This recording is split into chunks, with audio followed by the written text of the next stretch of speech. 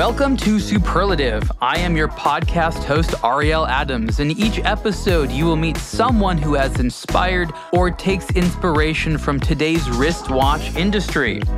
Every week, let's dive deep into the world of crafting exotic timepieces, from the people who dream them up to the people who dream of them. It's time to get started and meet today's guest.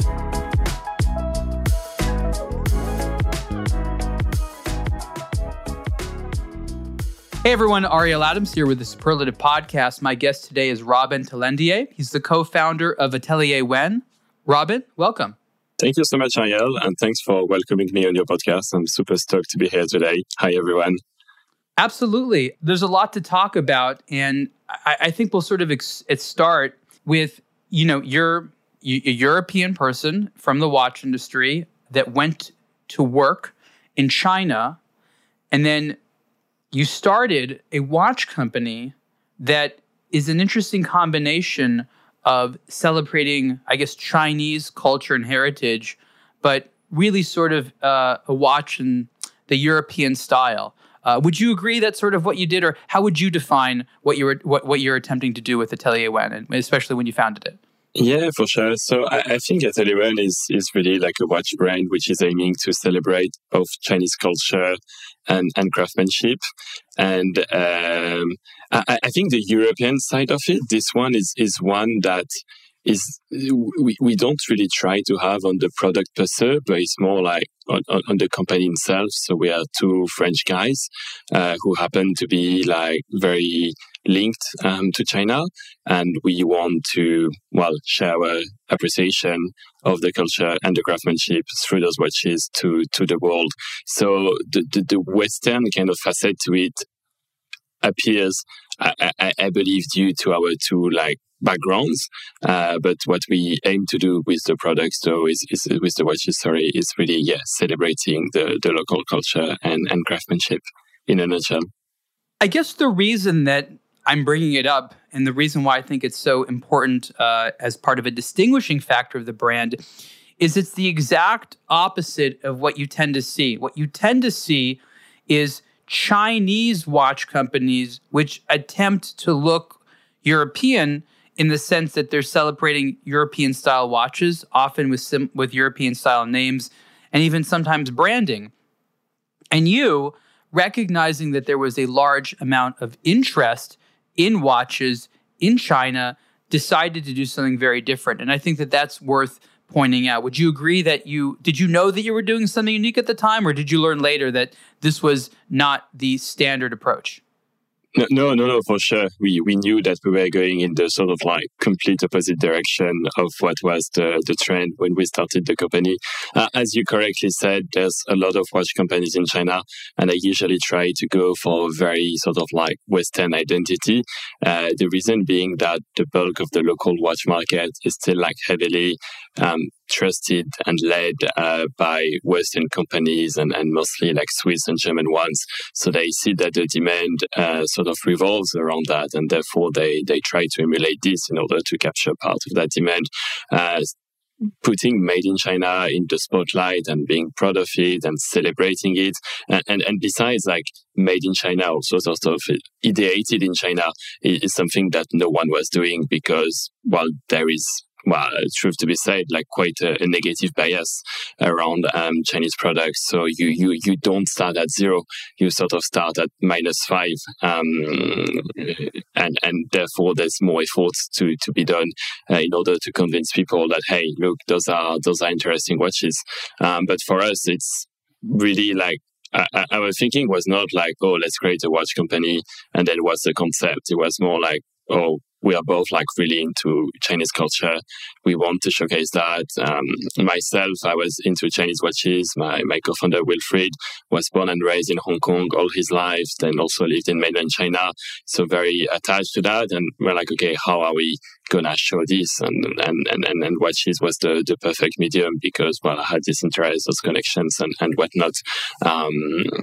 But yeah, we were aware that this was definitely not the norm, and it still is not the norm. I have to talk about that more, and allow me to sort of pontificate about it, because I love that you did it. I immediately understood from the moment that you founded Atelier when, really what the goal was. But I think that discussing the context is really important. Let's begin with the fact that Asia is where the perception of inexpensive watches are made, even though the reality is that a lot of the Swiss stuff has parts made in China. There's still this perception that stuff made in China isn't as good. The Chinese market itself, in the higher end, tends to overwhelmingly prefer goods from Europe. They like European or foreign brands.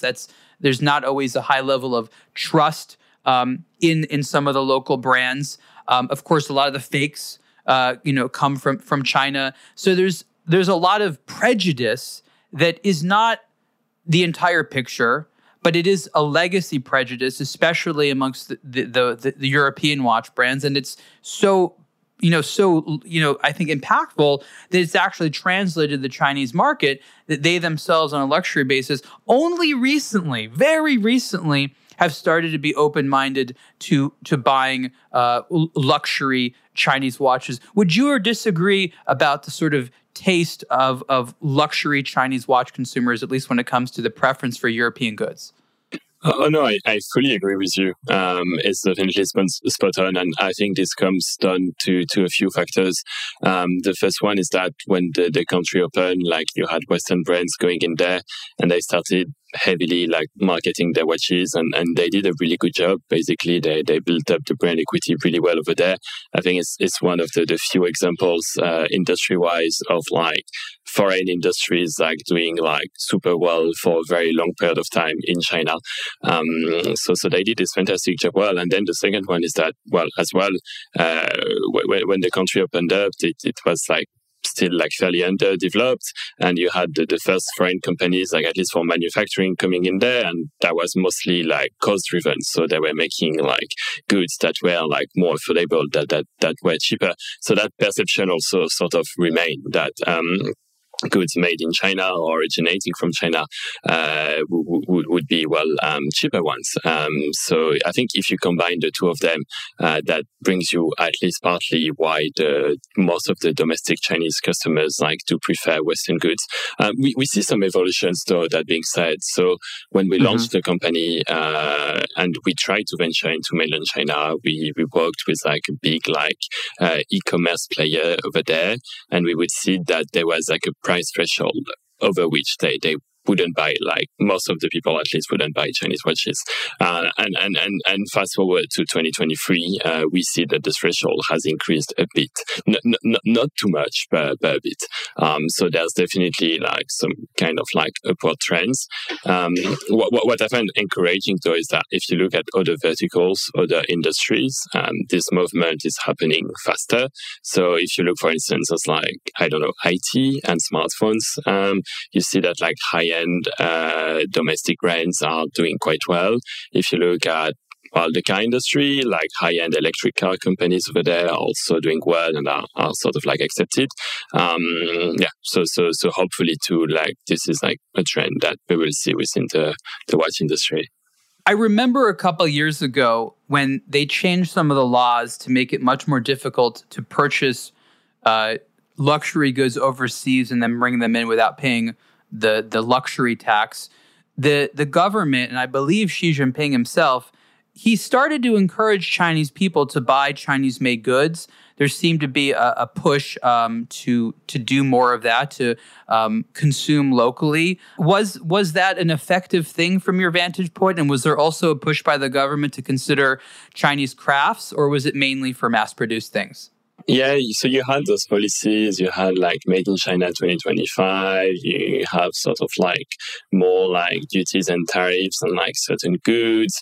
Also, you had the huge anti-corruption crackdown that sort of led to a big drop in the conceptions of those foreign-made luxury goods. But honestly, on our and it had absolutely, almost zero impact. I feel that for luxury goods, those goods which rely heavily on brand equity, brand story, making people dream, those well, I believe tend to be the last ones that get affected by those kind of policies, because effectively those are the ones which are the furthest away from being commodities. But when we were at the ideation stage, so when we were thinking about the Tallendier, one of our big assumptions was that mainland China would be a big market for us, because we could see like all those macro trends that you described, and we were like, well, there's no aspirational watch brand over there. I mean, you do have watch brands which have existed for quite some time. Seagull dates back to 1955, for instance, but they were priced at like much more entry-level sort of positionings. So we saw this kind of void in the market, and we thought that would be a big driver for growth. It turns out it wasn't at all. But yeah, that was part of the big hypothesis we had at the beginning. So where is the brand officially located? You're in Paris, but as a brand, it's designed to have an Asian element to it. Where is it located, actually? Yeah, for sure. So actually, we created the brand in Hong Kong. We stayed in Hong Kong full time for 2 years, branding it over there, and then due to that mistake of venturing in mainland China, we basically had to pause operations. I went back to France and I took a quote-unquote regular job in a private equity fund in Paris. And Wilfried, my co-founder, went to Singapore and started some other ventures. And during this time, we thought about what to do next. So now the team, I would say, is fairly spread out. You do have three persons in Singapore, one person in Shenzhen in the south of China to oversee the supply chain, and eventually myself in Paris, which I believe from a business point of view makes absolutely zero sense. But it is in a way a kind of result of everything that had happened before. But then I go to China and to Asia super frequently. So maybe I'm in Paris 50% of the time, and the rest I'm just over there. Obviously, the last several years in China has been tumultuous if you're interested in luxury sales. Yeah. You said that going into China was a mistake in a sense. Was it because of the timing, or are you actually doing better business outside of China, celebrating Chinese culture than in China right now for a variety of reasons? There's a lot of factors, honestly. So, at the core, you have the fact that the bulk of the customer is not so fussed about the idea of having a high-end or at least a premium domestically made and branded watch. So that's the first difficulty. The second one, and which was a huge one for us as well, was the cost of marketing, which is extremely high in China. In a sense, the marketing channels are widely different there compared to the rest of the world. So all your Instagram, Facebook, Google ads, YouTube ads, all your big medias the ones we know, Blog to Watch, Tallendier and whatnot, this in a sense that doesn't really exist over there. So you have to use their local channels, meaning that it's as if you were running two companies at the same time. And there, when you do targeting, it's definitely not granular at all. So it's not like doing ads on Meta or YouTube. It's a very unadvanced kind of targeting, meaning that the people that you reach, they are usually not so qualified or not at all of a match. And you pay higher to reach those people. So you pay higher to reach them, and they don't really convert. So it means that in very crude terms, your customer acquisition cost is extremely high. The third reason why for us it didn't work out in China then was that it was pre-COVID and physical retail was still a very, very important aspect of selling watches. Unlike Europe, where usually the demand in one country tends to be concentrated in one city. So if, for instance, you take France, you're in Paris and you're basically addressing 80% of the market. I guess you could say the same with London and the UK. In China, if you really want to address the market you need to be in 9 cities. And in all of those 9 cities, you have sort of big city at the city level, local champions. So it's not in Europe where you can be working with watches of Switzerland and being sold everywhere, or pretty much the same in the US. There you need to strike deals with those kind of 9 big local players. So it's a bit tricky. It's not very easy. So for us, we just therefore decided to completely discard the physical retail, but then the goods were expensive. People were not used to buying those so much online, the prejudice, the customer acquisition costs being super high. All that combined meant that it wasn't really like successful to be selling over there. That's very interesting. Thank you for sharing that. It sounds like China not only requires mastery of many markets, but there's also many gatekeepers. It seems that, that in itself is a huge barrier. But I'm sure that there was a couple of people, of course, he did sell to. And my question is, what was the response from people in China? How did they like it? Do you feel like it was mission accomplished? Did they understand what you were going for? So we in this journey we sort of like undercovered like some segments which had like a really good resonance with what we were trying to do. So those guys really liked it, but they pretty much tended to be Chinese individuals who had either lived abroad, studied abroad, worked abroad, or who were born abroad and then who were returnees. And I feel that maybe having this kind of double cultural exposure made them value the local culture more. And in a way, I can sort of like relate and understand. So, for instance, from age 0 to 18, I was living in France, born and raised there.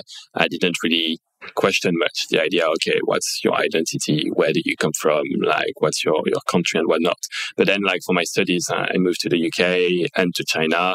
And then that's really the moment when I started being like, oh, okay, like, how do you define yourself? Where do you come from? And how do you appreciate this other culture?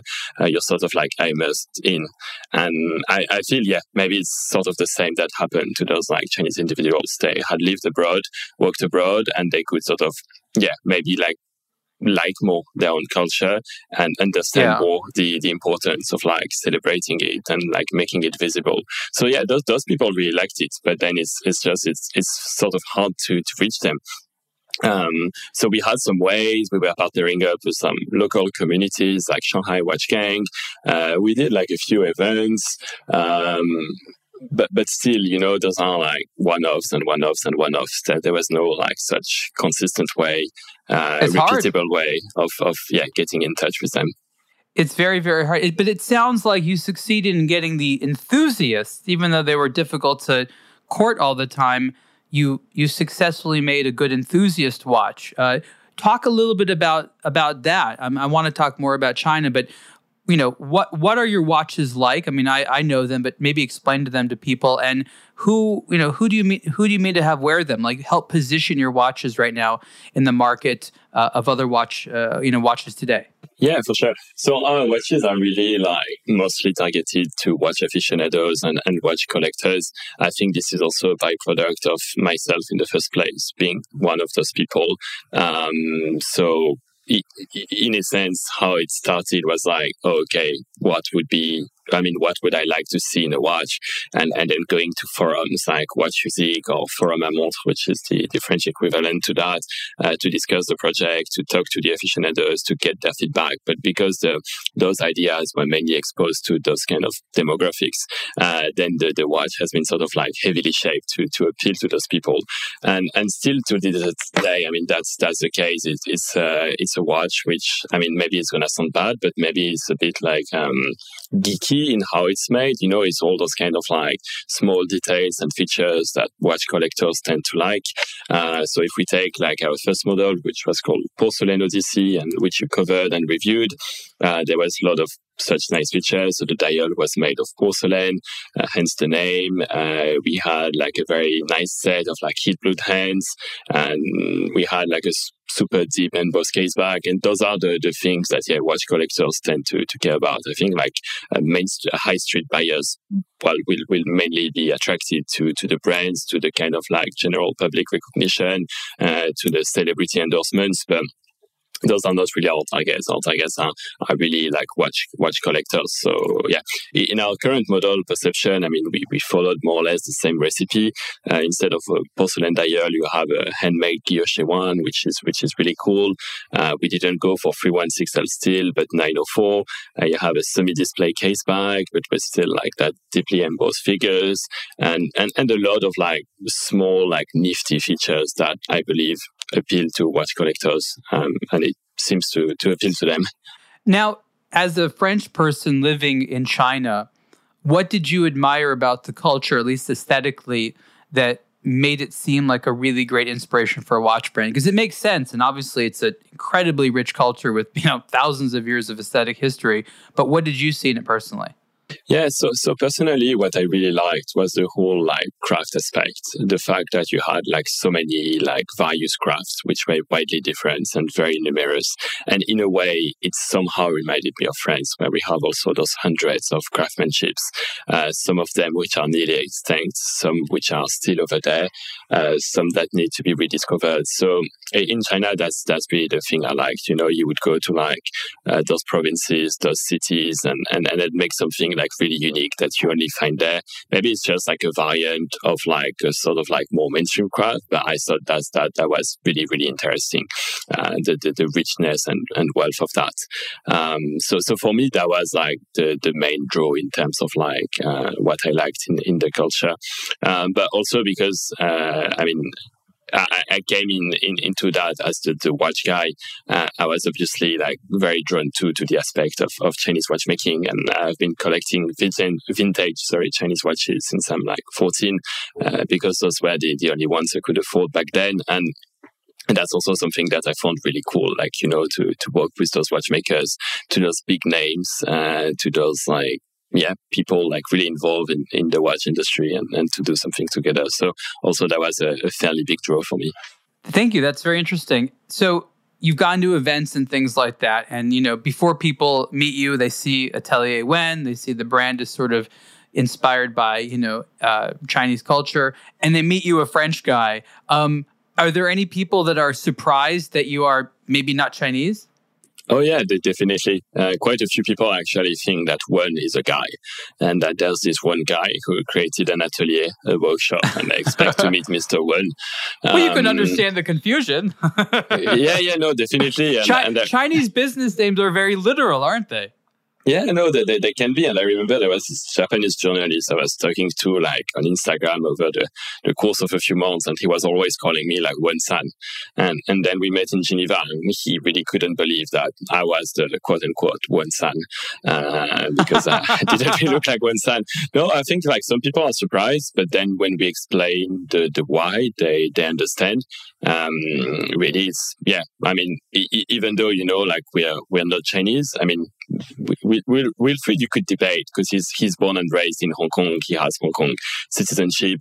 He also lived like 5 or 6 years in mainland. So, you could debate, but he's Western, but in identity, he could also be considered as from there. But yeah, then they understand as well the story that, we just really liked it. And we thought it was unfair that it was only centered around negative perceptions, and we wanted to show the side that we fell in love with and that we liked. And then they're like, okay, fair enough. People understand it. I hope. People who are Chinese and who understand and who grew up in Chinese culture and who understand the brand, what do they recommend maybe that you focus on? Like, are there particularly beautiful or well-regarded pieces of Chinese history or culture that may have not become mainstream yet? Because I'm sure they must have said, Robin, there's this amazing thing you should see. It would look great on a watch style or whatever. Like, talk about some of those things. Yeah. So sometimes we receive recommendations in terms of craft, but I believe though that it's like there is I don't know how it is in the US, but at least in China, I feel that people are very proud of the area they come from. So, someone from Shanghai, if you ask him or her... Have you seen our sports fans? Yeah, maybe it's the same. So you ask someone from Shanghai, like, oh, what's the best city in China? And they will look at you straight in the eyes and they'll be, oh, it's Shanghai. And then you ask them, well, what do you think of Beijing? And they will like trash Beijing, saying like, oh, they have like all the kind of like bad traits that you can have in the world, and that Shanghai is the very best city in China. So usually people that we ask, they tend to recommend the craft from their hometown. And I really like that. So recently we talked to a guy like from Hangzhou, and And there, it used to be like a center for making gold foil in China, but gold foil by hand. They would receive pieces of gold and then they would just beat it over the course of many hours to have something extremely thin yet resistant. So we met those guys and we were like, oh, you should use that in one of your watches. It would look really nice. It's much better than gold plating. And yeah, truth to be told, it's interesting. We also met someone from Suzhou. Suzhou is nearby Shanghai, but it's a city which is known for the embroidery, silk embroidery. So also they push to us the idea of like doing silk dials. So usually it just depends on where the people are from, and then they recommend their local craft. But it's always very interesting because obviously we don't have the knowledge of all the craft over there. I mean, we are very, very far away from that. So it's nice to have people like talk to you about like what is coming from their hometown and why it's interesting. And it's also nice to feel that, despite like the fact that, well, most of them really want like Swiss watches, they still talk very fondly about this heritage piece from where they come from. So that's also sort of like moving / like heartwarming kind of realization. Yeah, that makes sense. I have a different question, and if you don't have an answer, that's fine. You may not. But I've always been curious because, as an American, very often I see Swiss watch brands try to celebrate other countries. When they try to celebrate America, it's kind of like a little cheesy and wonky. Like, of course, they're not American. And then they have even more watches, especially over the last, 10 years or so, 15, 20 years, that are, Swiss watches meant to celebrate Chinese culture. And there's been a bunch of different ways of doing that. Just earlier today, H. Moser and Z came out with their special Chinese calendar that sort of is contrasted with the Gregorian calendar. Interesting watch. My question is, from your perspective, how do Chinese people react when a foreign company tries to make a product specifically appeal to them, right? Because I think a lot of the times they like the European brands because it's trying to be for Europeans or as they see it. But it's a very different thing for a European brand to produce something that they feel is going to appeal to some part of the local Chinese market. Do you have any thoughts on sentiment towards those types of products? Yeah, no, definitely. Very interesting question. There's many answers to that. First, I would start by saying that, well, a lot of the locals who hear about the brands are like heavily puzzled as to like, why are you guys doing that? You come from the West. Why don't you make like Western watches? That it is what we want as a majority. So a lot of people are puzzled. But I think like, yeah, the local individuals we talk to tend to be quite positive about what we are trying to do. I think it also comes down to the identity of the brand because we don't market ourselves as a Chinese brand. This is something actually that we thought about like very, very early on when we were defining the name. We were still in undergrad with Wilfried and we had this short list of names. And eventually the debate that we had was that, shall we have a full Chinese name? Because in a sense, our watches are going to be fully Chinese, or shall we have a name that is more like sort of cross-cultural? And we went for the second option. So Atelier One, you have Atelier, which is a French word meaning workshop, and eventually Wen, which is a Chinese for Wenhua, which is culture, the culture workshop. But we feel that by having this name also, we are able to really convey clearly our identity. We're not trying to disguise ourselves as a Chinese brand. We're like a French Chinese brand. It's this cross-cultural combination. It's a company with like Chinese individuals and French individuals. And now that we're growing a bit, there's also, individuals from other places. But I feel, that by being very clear about who we are as from an identity standpoint and not trying to be like fake Chinese, I think that helps people appreciating what we do. In regards to the design, so those are done like exclusively by like local like Chinese designers because we don't have the pretension of having a fine enough like cultural understanding to make pieces that are really meaningful and not cheesy. And I think what you were mentioning about like those Western watch brands trying to appeal to Chinese customers by making Chinese looking products, I think this is a very, very delicate example exercises. Some people do it really well, but most of the time it just ends up being like very kitsch and not Chinese at all, and it just shows a very superficial understanding. I mean, look, every year of every zodiac, everything with the number 8. I mean, at some point it gets kind of pedantic, right? Yeah, and no offense to those brands, but it's very superficial, like if you believe that this is Chinese culture. I mean, it's the same as if some Chinese brands were doing like hamburger watches, marketed to the US. You would say, oh, this is in no way the US culture. This is like just the biggest stereotype. Well, and I think the opposite stands true too. So some brands do it really well, though. I mean, you have examples, like you look at the Blancpain Chinese calendar. I think this is a very interesting watch. You look at the Parmigiani Chinese calendar. I think it's quite cool. But then, you have those like obnoxious and ubiquitous, like year of the whatever editions. This not hugely keen on them, but so to avoid those kind of mistakes and so as not to be kitsch and superficial and stereotypical, we work with Chinese designers, and the ideation process takes an awful long time. We usually spend approx like a year on a design, really going through the concept, refining to make sure that we have something that is like truly Chinese and modern and meaningful and desirable and all that. Hi, this is Ariel Adams, founder of A Blog to Watch, with a message about eBay. I visit eBay daily and have been relying on eBay to learn about and acquire watches for more than 20 years. Did you know that you can now buy watches directly from brands or their authorized dealers on eBay?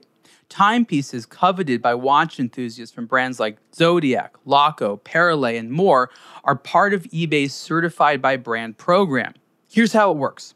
Luxury names are partnering with eBay to bring brand new and pre-owned watches and other luxury accessories directly to you. Certified by Brand includes a minimum 1-year factory warranty for watches and offers an unprecedented selection of new and used watches directly from the source, all with the peace of mind you can expect from eBay.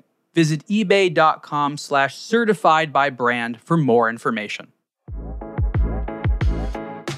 I know that there's a large population of Chinese people around the world, and many of them are watch lovers. Where are you selling more watches? To people who live in Chinese parts of the world, or to ethnically Chinese people who live elsewhere and may have some emotional or familial connection back home, but don't live there? I'm just interested in, sort of maybe one group is more interested in the concept than the other. Yeah, I think you're hitting on something indeed. So we do sell to a lot of collectors who are ethnically Chinese or sort of like ethnically related to China. That is a big bulk of who our audience is. So our biggest market is the US by far. And when we look at who our customers are, I think there's a good proportion of them who are somewhat related to China, be it like American-born Chinese or Chinese individuals who have then immigrated. And actually, we interviewed like quite a few of them because at the beginning we were very puzzled, like why? I mean, we had some hypotheses, but we really wanted to hear that from themselves. And most of the time we would get the same story, especially for like American-born Chinese, where they would tell you that, they are born here, they identify as American, but like when they are kids, they really want to integrate. So obviously they don't want to talk Chinese, they don't want to use their Chinese name, they don't want to eat Chinese food. They really want to be like, all the other kids, like the mainstream. And I mean, that's understandable. Like every kids usually want to integrate. And then they behave like that and they go to uni, they start working and whatnot. And then they're like, they hit 30s and they realize that, they have very little in common with their parents, with their sort of like original culture, with where they come from a few generations ago. And they feel that, there's something missing. And quite a lot of them are telling us that, this watch is maybe for them a way to sort of reconnect. So we were super happy to hear that, like very, very touching, very, very moving kind of story.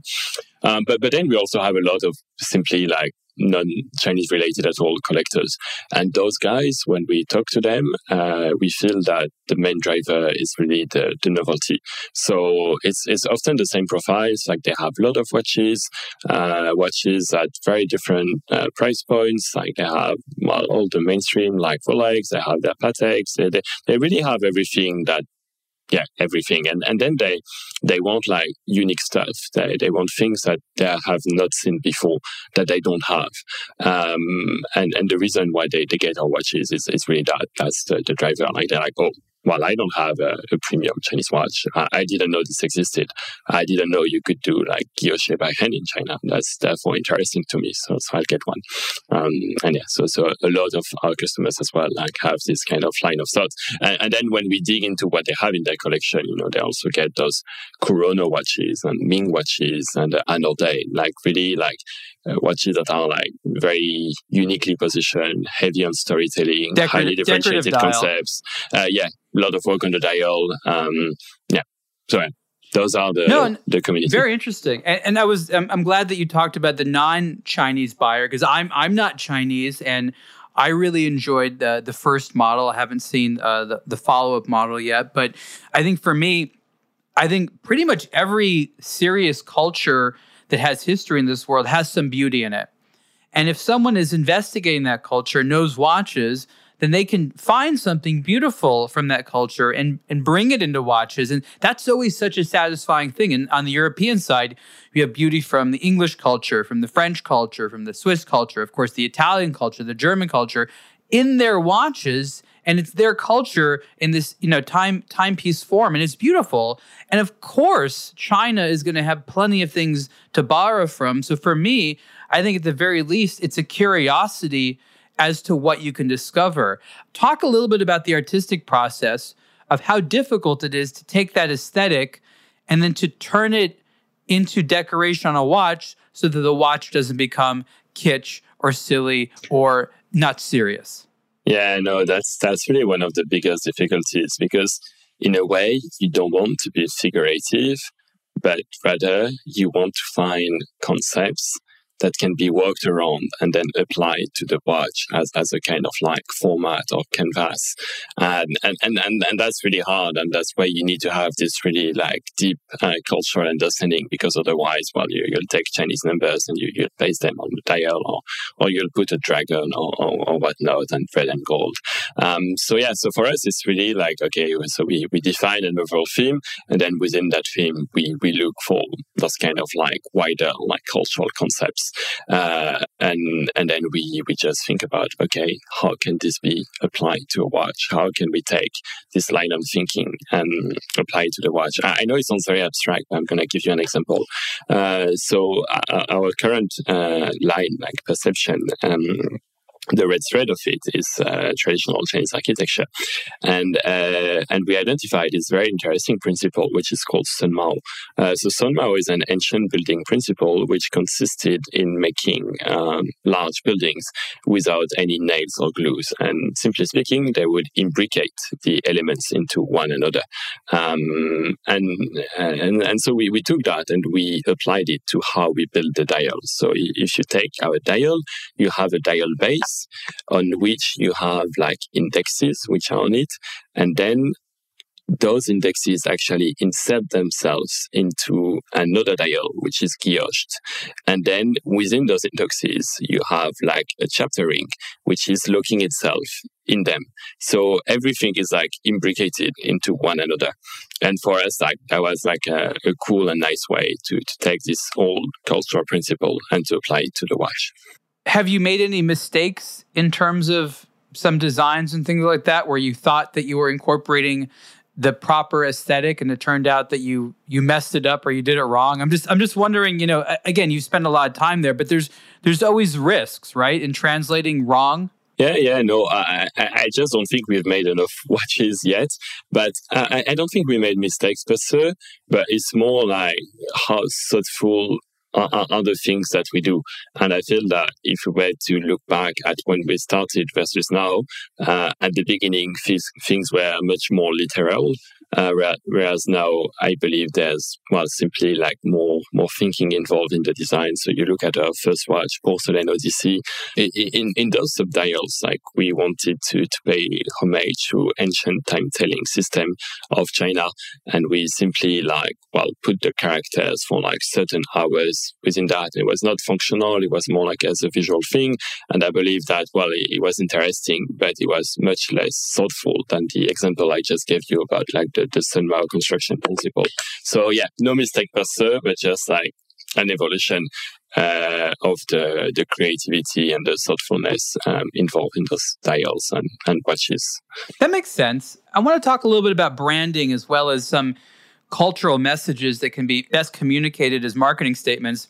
And I'm thinking about, of course, the Swiss, as well as the Japanese for that matter, who when you think about the values that go into their watches, you can articulate a bunch of specific things that they're trying to do with it. They're trying to make things perfectly fit together, or certain high levels of value, precious materials, accuracy.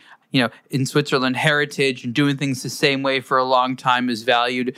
And my question is, as you build out a brand that has the celebration of sort of Chinese culture and heritage and some of the lessons, what are some of the things that you are able to start saying, right? As you build the brand personality, do you use a bunch of statements for Confucius? I'm just, you know what I mean? How do you build more of a theme around what it means when you look deeper than just Chinese culture?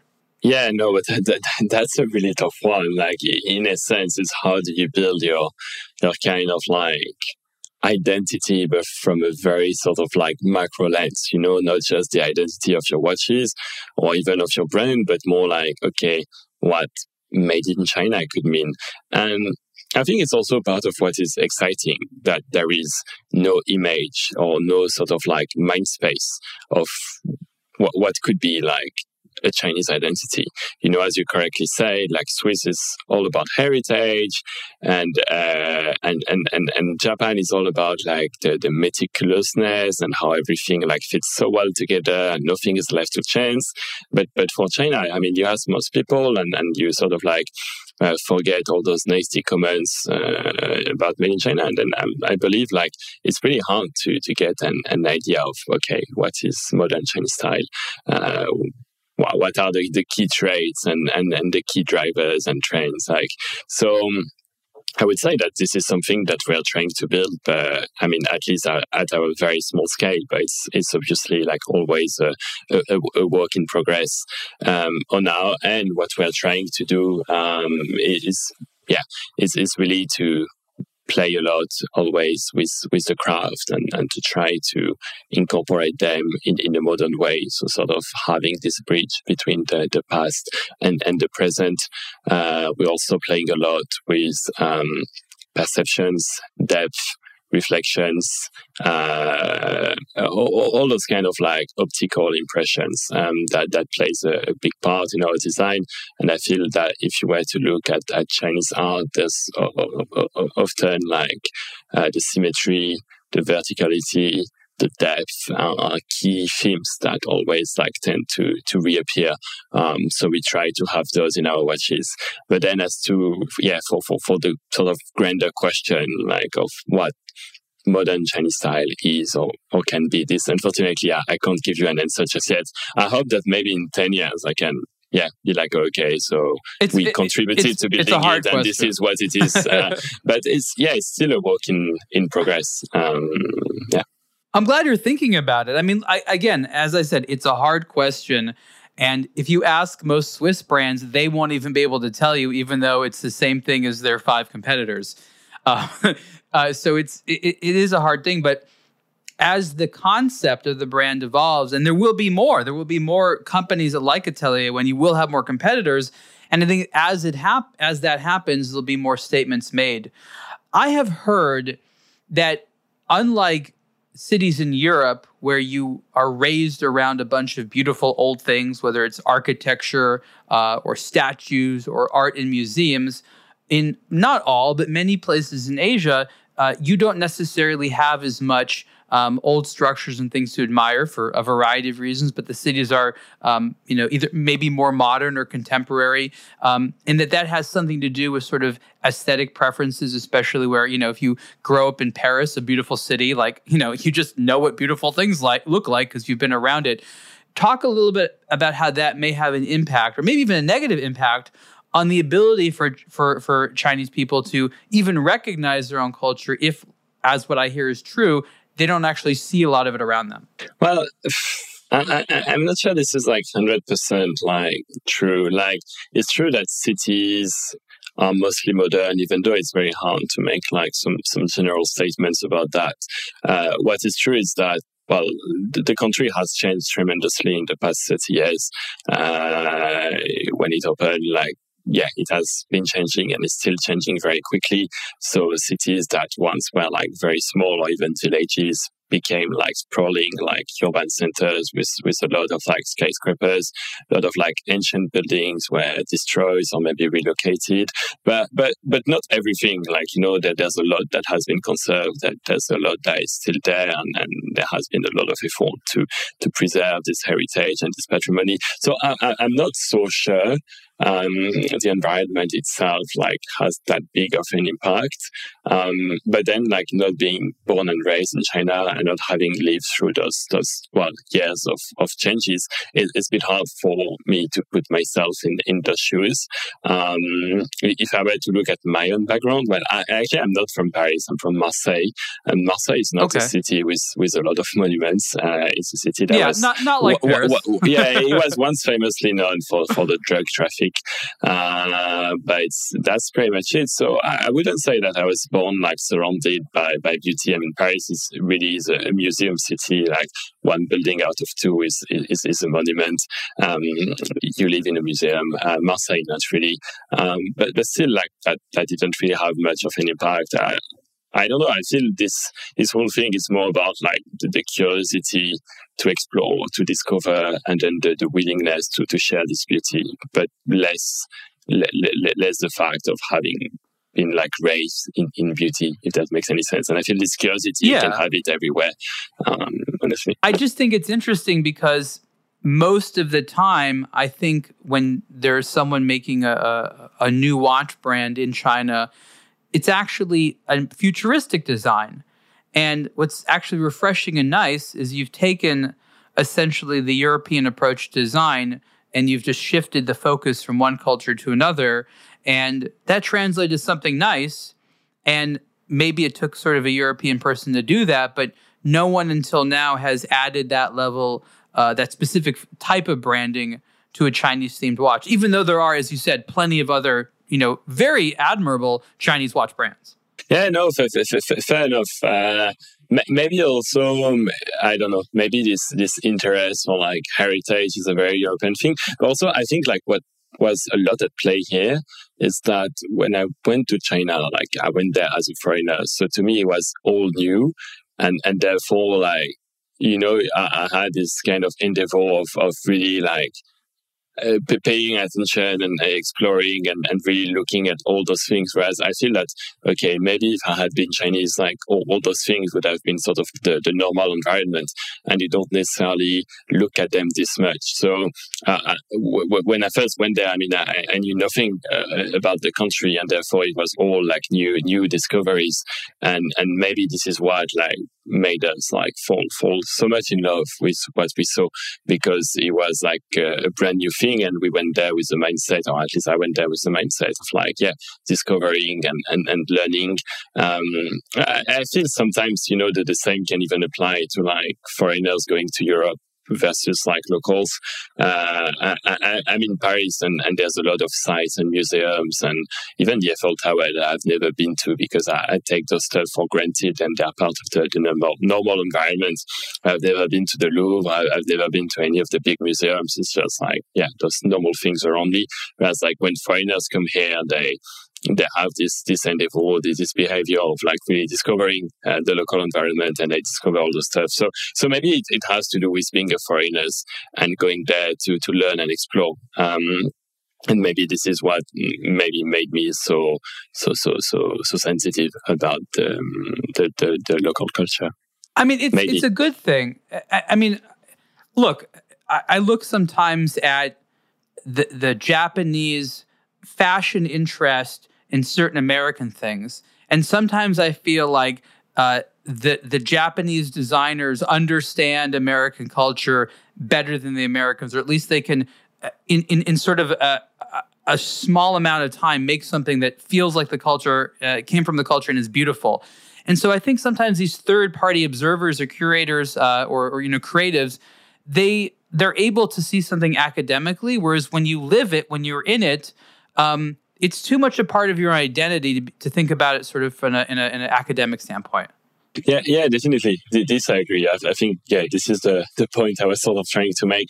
But Yeah. I think it's nice that you mentioned, those Japanese designers who then, become really, focused and almost obsessed about, certain aspects of our culture that we may not even know about, and who then, with French really, culture as well. Yeah. They're very interested. Yeah, actually, in Paris, there's quite a few restaurants which are serving French food, and actually very high-end French food, and the chefs are Japanese, and those are Japanese chefs who became really passionate about that, and who went to really refine their skills really heavily in French food, and yeah, I feel being a foreigner, you have a different viewpoint, and you may develop a different sort of appreciation that locals may not have intuitively.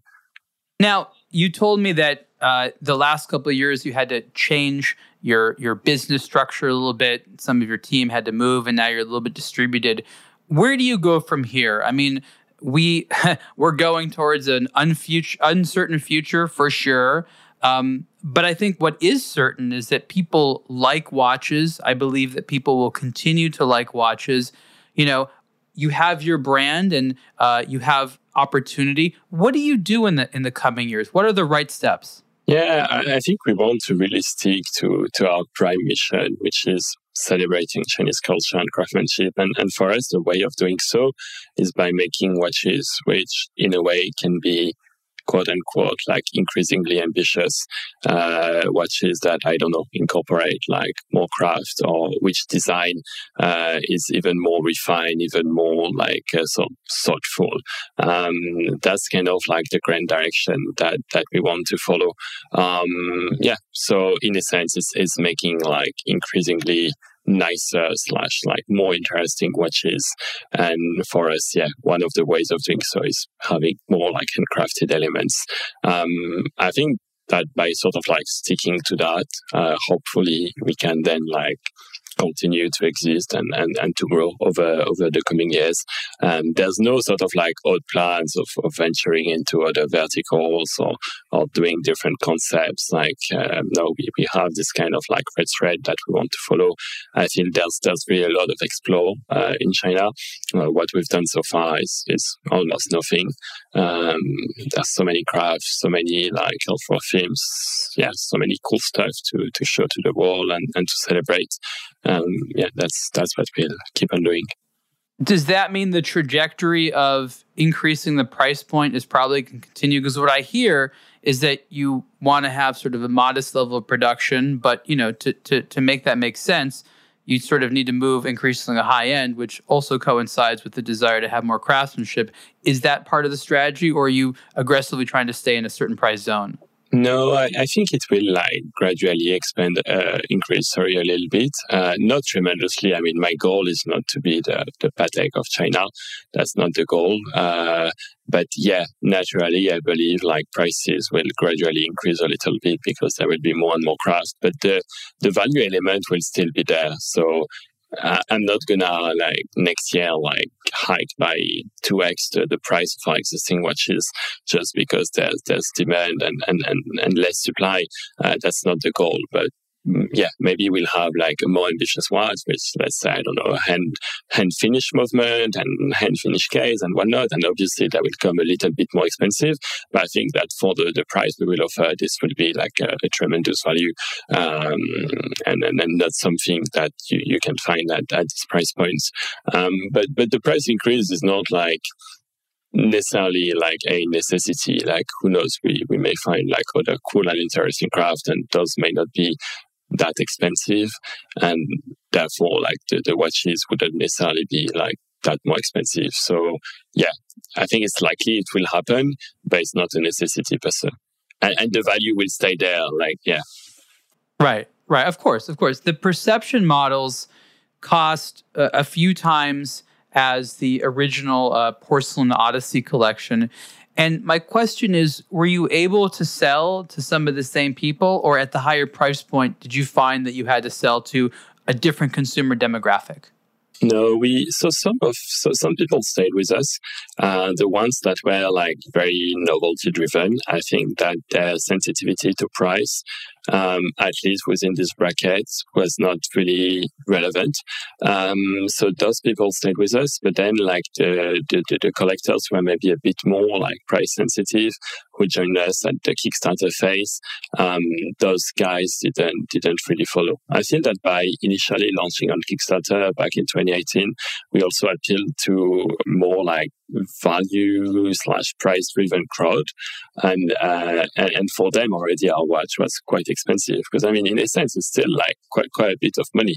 You know, it was like $500 at pre-order, and then $720. I mean, it's easy to kind of get the feeling that it's not a lot, because we see watches costing thousands, tens of thousands, hundreds of thousands. It is. But in actual facts, it's still like a lot of money. I mean, in France, it's more than half of like the sort of like minimum like monthly salary. So it's definitely a lot of money. So for them, I feel okay.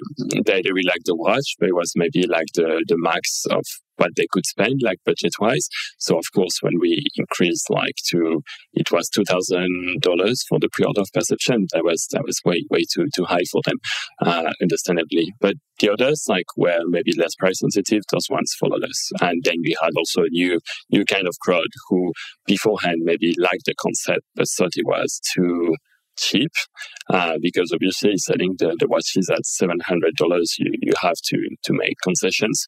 You have to be very mindful of your production costs, and there are things that we couldn't do at this price point.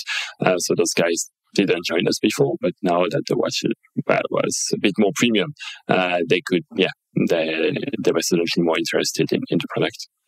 Does it at all concern you that if you further increase price points, you'll have to spend that much more effort on branding and customer acquisition? Or at this point in the game, do you feel confident that you understand the consumer and the market, and that if you give them more watch, they will understand what you're trying to do and reward you with their dollars because they're getting that much more out of the bargain? I think that there's a bit of both. Like, yes, as you increase prices, usually you have to do a bit more effort to sell the watches. But then it's really like, it really goes down to how you increase the prices and what is the value. You know, like I feel that if tomorrow we were releasing, I don't know, a mechanical perpetual calendar for 15,000, it would be a huge increase, but it would be like a tremendous value. And I believe that the customer acquisition costs actually wouldn't be so high. So there's really two components. If we look back at how much we are spending marketing-wise to sell the Porcelain Odyssey versus the Perception, it's actually like cheaper to sell a Perception than the Porcelain Odyssey, because I also feel that the product is kind of like more interesting, more finished, more. It's more, a cool more watch. there. It's really cool. It's more cool, you know. It's like more absolute in a way. In what we wanted to achieve, there's less concessions, and I also feel that maybe the value is more there.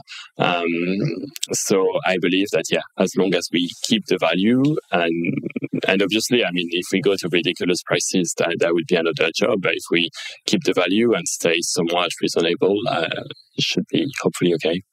That makes sense. My final question really has to do with movements. A lot of mechanical movements are made in China. So far, you've had, pretty simple three-hand automatics. But you have, in addition to this heritage of craftsmanship, there's movement makers and things like that in China. Are you exploring things beyond three-hand watches? Are you trying to do new things? I'm just curious where your mind goes when it comes to the mechanics or the insides and your own taste, as well as how you can integrate that into Chinese culture. No, very, very fair. It's actually like an important topic for us those days. So, I mean, to answer the first question, yes, we're looking at other things like beyond simply freehanders. We are working on a chronograph. We're working on a few other things. But then like we have this sort of like general consideration about the fact that if you look at like the current supply of Chinese movements, there's a lot in the sort of like low-end spectrums. There's a lot in the maybe like mid-end spectrum. But then beyond that, there is nothing. So I think that the movement that we use in perception is probably like the highest end movement, automatic, like freehanders that you can find in mainland China. And then we're thinking, okay, like, what if we keep on upping the standard of everything else? We have like increasingly cooler dials. We use like very cool craft for the case. But what happens if we cannot improve the movement? And then we're a bit afraid that there may be a gap between the rest of the watch and the movement. So to this end, we're actually working on developing a new base caliber that would be in tune as well with the positioning that we want to have and what we want to achieve. So it's not a complication. It's not like some weird features. It's really just a base caliber, but with much higher end specifications. So 120 hours power reserve, very thin, very efficient auto winding, silicon escapement, free sprung, and those kind of stuff to have a really like high end base caliber that can be tuned with what we will be doing in the future. That's very interesting. And would it ever be weird to have a non-Chinese movement in there, like having a movement from Japan or Switzerland? Even? Is that weird? This wouldn't work because our whole like rhetoric is to say that we really believe in made in China and we want to celebrate culture and craftsmanship. And I think if we were to have like a Swiss or Japanese movement inside, then our story wouldn't be coherent. On the one hand, we say we really believe in 100% made there, and on the other hand, we have a Swiss movement because there's nothing "quote unquote" good enough in China. So no, we cannot. And honestly, I believe that we could have this like high-end caliber made in China. It's just that maybe so far there was no demand for that, but that's not to say that there's no capability or skills to make it. And now we believe that we can have the demand for that. So we are developing it. That's very interesting. Robin, where can people learn more about yourself and the Atelier Wen brand on the internet? Oh, super easy. They can just go on our website, which is atelierwen.com, and on our Instagram, and they can also join our WhatsApp group. So we have a big WhatsApp group with collectors and people from our community. So they can join that. They just need to send us a message like via our website, and they get the invite. Wonderful. Thank you so much. This has been the Superlative Podcast with Robin Tallendier, co-founder of Atelier Wen. Robin, thank you so much. Thank you so much, Ariel. That was really nice. So thanks so much for having me there. Really had a good time chatting with you. Likewise.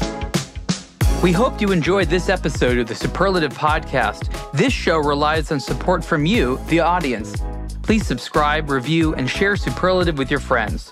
To get the latest watch news and enthusiast commentary, also listen to the Blog to Watch Weekly podcast.